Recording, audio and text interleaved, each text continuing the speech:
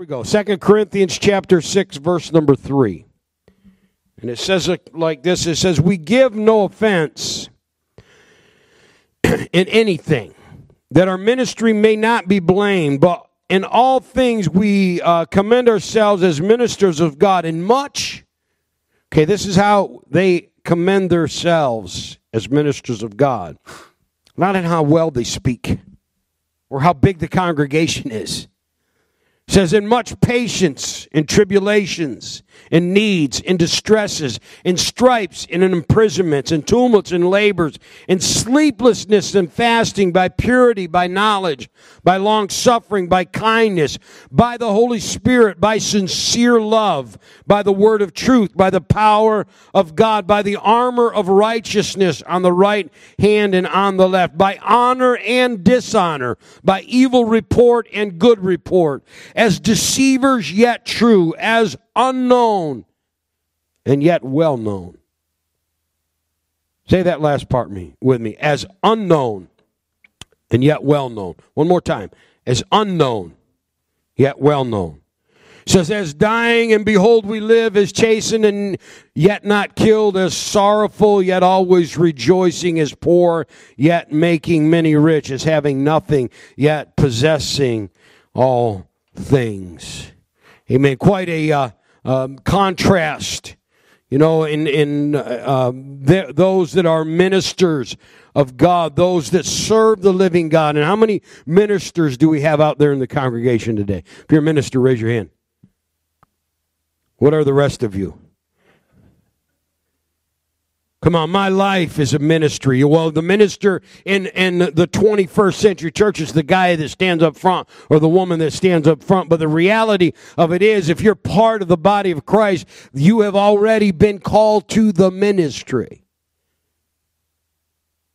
I realize we have all kinds of way of connecting with one another, but the reality of it is, if there is a need in front of you, there's times that you can't say, wait a minute, let me go call Ned. Or let me see what pastors, there are times, and I'm going to tell you, let me just lay this out. You have the authority to stop and pray for somebody. Did you need me to say that? Come on, are you ministers of the body of Christ or not? And so these things that Paul was talking about is a part of all of us. And that we've been sold a bill of goods oftentimes by speaking Christianese or by believing a religious thought that if somehow you give your life to Jesus Christ, that everything just is smooth sailing. How many found that to be true? Jeannie and I went to my nephew's wedding in October, whenever it was, beginning of October. And I've flown a lot.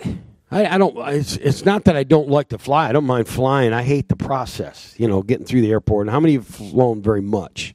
A little bit. All right. How many have ever been in really bad turbulence? Okay. How many were scared? Okay. When you are not in control, there's some fear involved.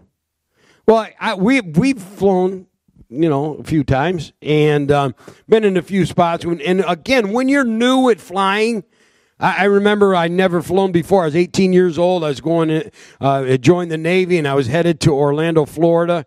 And so I left Albany Airport, first time I'd ever been in a plane. And every engine changed. I'm like,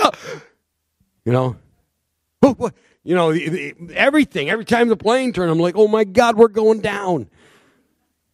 It was just because I was ignorant of the process of how the planes operated. Well, we were coming home from Georgia flying into Albany, and beautiful flight, blue skies. The pilot comes over the intercom. He said, hey, man, we have great weather, yada, yada, yada. He said, we're going to be landing in 20 minutes, and it's going to get rough. He said something about the ceiling. He said, once we get through, he said, you see those clouds down there? Yeah, we see those clouds. He says, once they get below them, it's going to be rough. And I'm like, no big deal. You know, we've been through some, rough times and turbulence, and I'm telling you, when we got under those clouds, I don't want to tell you I was scared, but I was scared. And man, that plane pitched and rolled, and it was one of those landings, if you've ever been on one, where the runway goes like this, and he's coming in like this. And he hits one wheel, and the plane, bang, crash, and it didn't crash, thankfully. But I'm going to tell you what, I bet that pilot didn't have 1 ounce of fear in him, because he had done that so many times. If there was any chance of crashing, I promise you they would have gone to another airport. And the reality is, our lives, and the whole point of being unknown yet well known is what the Scripture says. I'm going to tie it all together, I hope, in the end. But there is a certain level of fear that wants to manipulate us continually. And I'm going back to the flight analogy. There's been times where turbulence, and I got to learn that if I watch the stewardess, the time to freak out is if they're freaking out. Somebody who's been there before, felt the same thing, has the experience. And so I realize there's times that this life can absolutely feel like you may be crashing. But I'm going to tell you something. If Jesus is Lord of your life, then you have a pilot that has never crashed. He's never failed one time. But yet, continually, you think about all the fears that you have brought into this service today. And I know they're out there because we live in them continually. There's some of you that live in constant financial fear. What's going to happen? Am I going to be able to make my bills? Now, I'm not talking about those of you that are foolish financially, that overextended yourself, and there is a correction that has to take place. Okay, God has a way where you think it's destruction. In reality, God's just trying to set things in order in your life so you can be blessed. Bring some things into control. I'm not talking about that. I'm talking about those of you that wonder what the future is going to bring. Is my job going to be okay? Is my 401k going to be there? There's just all of these things that constantly our culture puts upon us. Can I provide? Now, those of you that brought those fears into this sanctuary tonight, did you fear those things a year ago or 2 years ago? Were you concerned about that 5 years ago? Yes or no? Yeah. And the reality of it is, you landed safe for the past 5 years, have you not? Does God take care of you or not? I may have told this story, but let me say it again. My dad doesn't talk very much. When I get him to talk, it's shocking. And but I don't know where I was. It was sometime this year, and we're riding somewhere in a truck because we ride in trucks, and it's what we do. And we're talking about life. I didn't even know how it got. And he said, he said, I'm just finally over the stage of my life where I was always in a fight. I was always in a battle, and fighting to take care of you guys and provide for the home and all of that. And I was absolutely stunned. I was shocked because that's the way I'm feeling, that I'm fighting. And, how many of you that are providers, you know what it is? You feel like you're in a battle. You got the next job, whatever it is, you're trying to make sure the rent's paid or the house payment's there or the family's taken care of, and it's just a constant battle. But what shocked me about my dad is he never, ever even displayed once that there was a battle going on. Even though it was there, it was just this, I'm like, what? You felt that too? I just thought, here he is, he's 82 years old, still working 6 days a week. He's like the Iron Man. When he shows any weakness, it's like, huh? The world's spinning wrong. But I looked at him in shock, and the example of his life to me is that even when fear tries to press itself upon you, you do not have to be bound by it. In fact, it is the will of God for you not to be a slave to fear. I can't tell you that fear will not constantly try to creep into your life. Whether it's fear of providing, how many of you have had or have fear about your health? Come on, man, this world, it just ticks me off. How much the pressure of our culture and society is health care.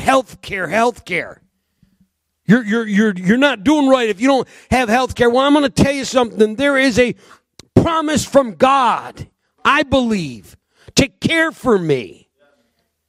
And the fear that they put upon us, so that the manipulation and control, and I'm not talking against the medical field, I'm just telling you the fear that this age, and then every time you got an ache or pain, it's automatically, oh no, I'm stage 4, whatever. You automatically go to the worst case scenario. And I'm going to tell you, you don't have to live in that fear. If there is something going on in your body, I'm going to tell you, if he is the pilot of your vessel, he knows. And I'm going to tell you, he knows how to bring you into a safe landing, maybe not a soft landing. He didn't promise a soft landing. There may be some turbulence from here to there. And I can't tell you for each and every one of us. Our dream is to die in our sleep, right?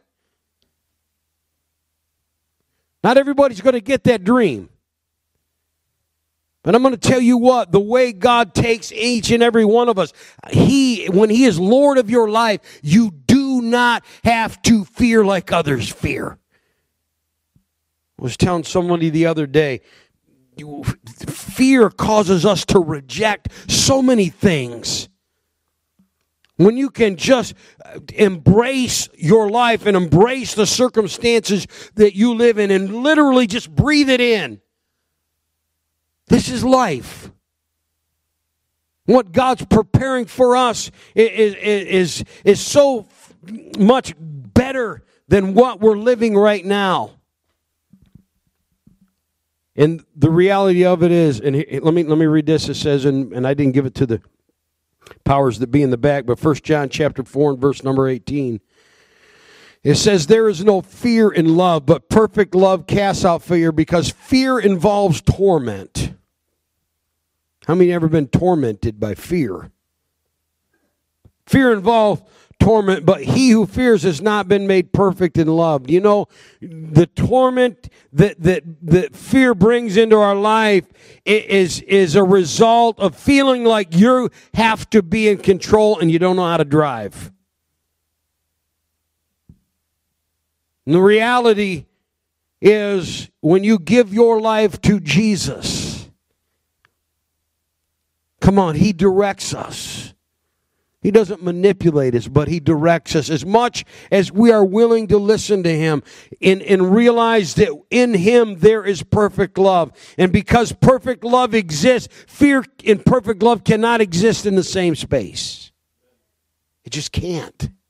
If I'm loved, if he is truly the everlasting Father, how many of you fathers out there would do anything for your children, even when they're screw-ups?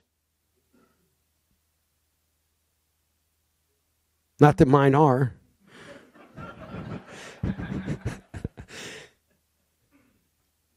But how many of us, and I'm going to tell you what, we are at best, try to represent the loving Father that he is, and sometimes we fail miserably at it. But how perfect is his love? to those that are called by his name. And if he is my everlasting Father, in the prayer that we pray, our Father which art in heaven, that's not something to poly-parrot over and over, but it's the reality of relationship with him. He's my Father. Man, what comfort it brings to me in times of trouble that I can go to him and say, my Father which art in heaven. Lord, you're in a heavenly place. You see this different than I do. Your vantage point is different. And because you're my Father, I know you've got me. And you've got this. It may not go the way I want it to go, but it's going to go to my good. Everything works together. Everything. So, Lord, in the process, I may better have faith than fear. Faith is not tangible in this world. It does have substance because it brings peace. But the attributes of God, he's our heavenly Father. I believe he is the great physician. I believe he is the wise counselor. I believe there's not a need that I have in my life that he cannot meet it altogether. And therefore, and I'm not telling you that I don't fear because, well, we're in this flesh. Man, there's all kinds of things that come against us, but I do not have to live in it. I don't have to dwell on it. I don't have to go to bed at night and be awake in fear. Not because I'm holier than you, but because I believe God. I believe him. The only reason that you that are here today should fear is if you have not given your life to him. Give your life to him. And I'm going to tell you the greatest thing that he does is that he will give you peace that passes understanding. There's no fear in love. Let me try to bring some pieces and parts together. There is a fear. You know, one of the desires of a young man, somebody I know, is that he just wanted to make his life to be make a difference. The greatest fear for some is that we would go through life and not really have done anything. I want to leave a mark. I want to have been somebody. I want it when I'm gone, you know, that people remember me. Well, I hate to tell you this, but when you're gone, you got about a generation, and then you're gone. The reality of it is, we will leave here and go off. If this world continues to go in one generation to the next until the Lord comes, if that's a while, they will forget who I was. Oh no, Pastor, we're never going to forget you. Well, you might not forget me, but you're going to go too. Right? And then you can tell, some your kids, boy, there was this great guy one time. Well, I'm going to tell you what, there's been a lot of great people over the generations, and you don't know any one of them. History books are filled with great figures and people that gave and all of these things, but the reality of it is, even the greatest among us, eventually, they're unknown to us. They're a blip in Wikipedia. They're a paragraph of a life. And there is some of you out here today that your life did not go. Listen, this is his word. Your life, I must have said something. Strike the tape. Oh, God, help us. Your life did not go the way you planned it. How many of you, you had a different plan for life? And all of a sudden you get to where you're at. It's like, man, this isn't what I had designs on. This isn't what I, desired. I was going to be somebody, and I feel like right now I'm virtually an unknown. And there's a certain fear of being and feeling as if you're cast aside, or if there's really limited purpose to your life. But the reality of it is, even though in this world you could in reality be unknown, yet I'm going to tell you, there is a kingdom where you're well known. If you looked at the life of Jesus, the greatest of the greats, one who's affected our world from the beginning until the end of time. Literally, God manifest in the flesh. He came from an unknown origin, from a no good place. From Nazareth, where one of the, Nathan said, can anything good come from there? It was always, obscurity. And when God, the glory of God began to shine in his life, even in all of that, when it came down to the end of his life, he died alone. And they're hoping to stamp out any memory of him. But I'm going to tell you what, even though the world, was trying to make it and strike the record of his existence, because of his heavenly identity, he was well known. And I'm here to tell you today that there are those of you don't think that you have any value whatsoever, but in the kingdom of God, I'm here to tell you, you are well known. Think, well, I haven't done anything great. You don't know what true greatness is. It's not by the scale of this world. You have no idea in your life what God's divine purpose has called you to, and what it is, and what He might have for you in your example. I'm going to tell you, you never hear of Ananias again in the Scripture, but it just may be that one divine intersection with the Apostle Paul that was his divine purpose in this world. Putting together the Master's plan, and just what my desire now is, God, I don't want to necessarily make a difference to this world. I just want to fulfill my divine purpose. If that's obscurity, then it's obscurity. But God, I don't want to miss why you have apprehended me. I want what you've called me to be. I want to fulfill it. I don't want to have to look back even right now in my life and say, look at all the past 25 years. It's not about the past 25 years to me, because that's past. Whether it's good or bad or indifferent, what is ahead of me is God's divine purpose for my life. And to walk in that alone and know that I am known by Him is enough. It has to be enough. If you want to make a mark in this world, you're probably too late. American Idol is off the air. Whatever it is that you thought you'd be great at, well, go be great at it. But I'm going to tell you, at the end of the day, you'll be forgotten by this world. But you give your life to Jesus Christ, and you come in covenant with Him. And you may be unknown here, but in that kingdom, there was a beggar in a street that died. Didn't have anything. And the Bible says the angels of God came and took him up.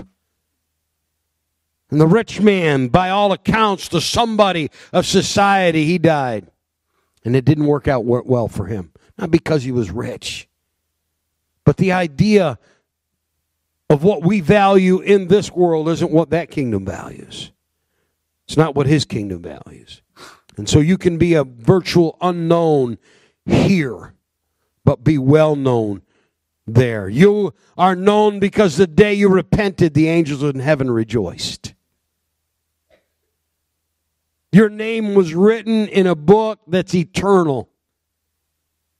The Lamb's Book of Life, when you experienced the new birth for yourself, your name was written there. You became a somebody there that will never be forgotten. So quit thinking that your identity is so wrapped up with what you are here. Quit living in the fear of not accomplishing. I'm going to close with this. And it's Genesis chapter number 15 and verse number 1. It says, after these things, the word of the Lord came to Abram in a vision, saying, do not be afraid. Abram, I'm your shield and your exceeding great reward. How many know Abram became Abraham? Abraham was one of the incredible patriarchs of the Scripture. If you could understand it, the promises of Abraham, the covenant of Abraham, is what we're living today. That's what we get to live. And I don't have enough time to go into it all, but let me tell you, if you read the chapters before chapter 15, when the Lord tells Abram in chapter 15, don't be afraid. Well, you look at chapter 14 and 13 and 12, Abraham was wealthy. Abraham had so much stuff. They had to separate with his family, his nephew, so that they could feed everybody. Abraham was able to command a troop and go to battle and whoop the tar out of some king and recover all that was lost. I mean, the guy had power. The guy had substance. The guy had all of this stuff. But you know what? When the Lord speaks to him and said, Abram, don't be afraid. Abram was afraid. You get this idea that these biblical figures larger than life, that they had never had any problems, that they had no issues. And I'm going to tell you, that man right there was filled with issues, filled with fear. He constantly messing up. But when God calls your name, I'm going to tell you what, when we're not faithful, He's faithful. And he said, don't be afraid, Abram. I am your shield and your exceeding great reward. And Abram said, Lord God, what will you give me, seeing I go childless? Abram was old, didn't have children. You know, I'm going to tell you, this is the way it goes. You could have all kinds of stuff in your life, all kinds of great things. It's the one thing you lack that you're going to focus on. True, not true? You're going to make that the big issue. Hey, I'm childless. Well, I'm going to just, for the sake of time, God says, look, I'm going to take care of that. All right? You're going to have a kid. Don't worry about it. And the Scripture says that Abram believed God. Abram believed God, and it was counted to him for righteousness. When God gives you a promise, I'm going to tell you what, for you to live in peace, you've got to believe that promise before it's fulfilled. If you're going to live by faith, some of you say, God, I want you to show me, then I'll give, then I'll do, then, show me, and then I'll be all in. And I'm going to tell you what, that's never the way it happens. His word is enough. You can believe Him. And that's why the covenant went to Abram, because he believed God.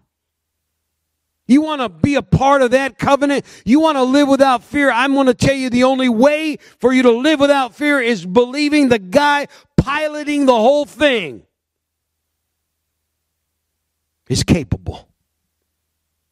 And I say the Lord God Almighty, our Heavenly Father, is absolutely, if He's got to land sideways, He's done it before.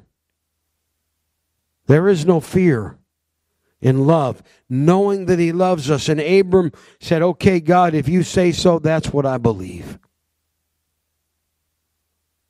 And so, you think, well, that ought to be enough. Well, here's what happens. Our faith wavers from time to time. Does it not? Let me share with you briefly the promise in the covenant that God made with Abram. Here's what he says. He says, after he gives all the promises, and there's this wondering always, well, is he going to come through? And so God makes a covenant with Abraham. God says to him, bring me a 3-year-old heifer, a 3-year-old female goat, a 3-year-old ram, a turtle dove, and a young pigeon. He brought them all these to him and cut them in two down the middle. He placed each piece on the opposite of the other, and he did not cut the birds in two. And when the vultures came down on the carcasses, Abram drove them away. The covenant that we have with God, the covenant that God makes with man, is always sealed in blood. Always.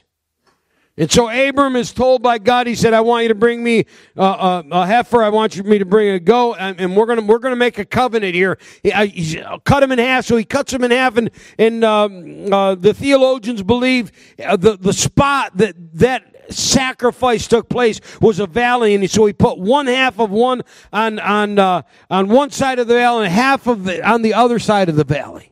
One representing God's half and the other representing Abram's half of the covenant. And so God said, lay him out there. And they were out there long enough that the vultures came around.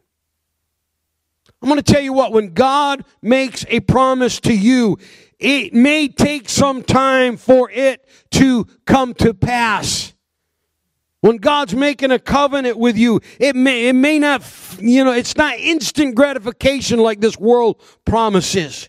There is a period of time, and if you're not careful, the vultures will come and steal.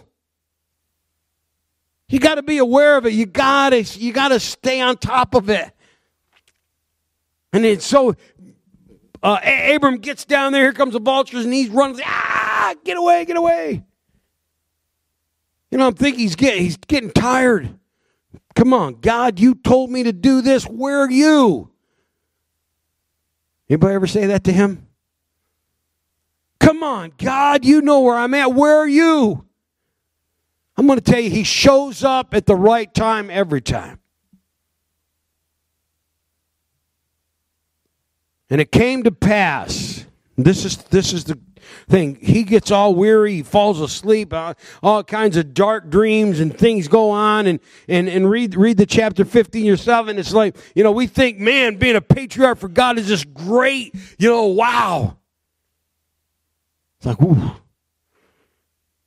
Heartache, hurt, struggle, trial. Overcoming things by faith. But the reality of it is, that night, the Bible says in Genesis 15 and verse number 17, it came to pass when the sun went down and it was dark, behold, there appeared a smoking oven and a burning torch, and passed between those pieces. What happens is God secured both sides of the covenant. He didn't just, you take care of your half and I'll take care of my half. So many of you think that God's looking at you saying, you take care of your half, I'll take care of my half. And I'm going to tell you what, God's already taken care of everything. He went through the midst, in the middle of that divided sacrifice, and he consumed both sides. There is a reason that Jesus was suspended between heaven and earth. I want you to stand with me.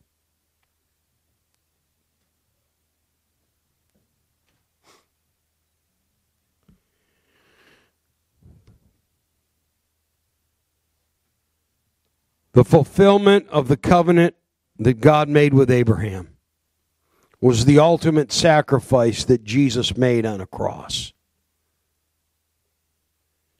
And when he was finally nailed to that cross, and they lifted that up, and he was suspended from heaven, or suspended from the earth. I'm going to tell you what it was that he was doing. He was securing both sides of the covenant for you and I. He absolutely paid the price and the justice that God demanded for sin. As he was suspended in heaven, God's divine justice was poured out upon him, and he secured that side. And also the connection that he had with earth, the righteousness that God demands in our lives is because of the cross of Jesus Christ. It's gifted to us. You that are here today in fear because you haven't lived a good enough life, I'm going to tell you, you don't understand the power of the cross. It's enough.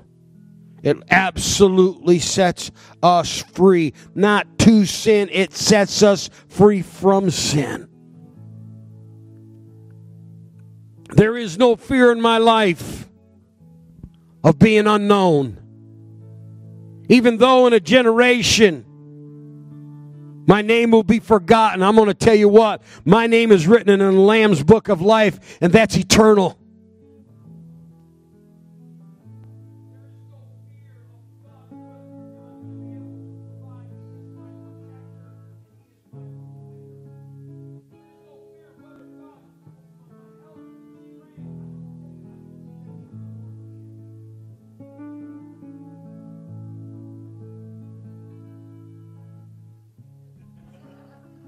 Let me try it again.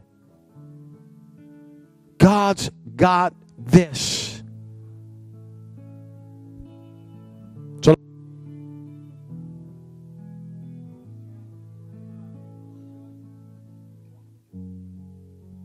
I'm red. I'll take this one. Test one. You got me now. Let me just close with this. Been blue skies in your life? You know, everything's going good. Look out the window. See those clouds? Got to go through those. And there's turbulence there. But that pilot did not say to us that day, I don't know if we can make it, folks. I'm going to give it my best shot here. He was absolutely convinced. Going to get rough, folks, but I get you on the ground. I'm going to tell you, I don't care what life brings. Sickness, a bad diagnosis, losing a job, losing a loved one. God does not want you to live in fear. Your life is not over. If it didn't turn out the way you thought it ought to, I'm going to tell you what, you give your life to Jesus. You go from being unknown in this world to being known by a heavenly host. You go from being a nobody to being a somebody. So, Father, I speak today your grace and your goodness. And those that brought fear into this house, I'm asking today as they come to this altar that they would lay it there as a sacrifice. And realize that you are our Heavenly Father and that we are no longer bound by fear, no longer a slave to it. We don't have to let it rob us of peace and joy. God, you have already secured both sides of the covenant like you did for Abram, you've done for me. And because of that, I am safe and secure regardless of what goes on around me. I worship you, Jesus. Come on, if you want to be freed from fear, just make it, as we sing today, just step out here. Let God take that. Perfect love casts out fear, and He loves you perfectly. I'm going to open these altars this morning. I ask you to take some time before you leave. In Jesus' name.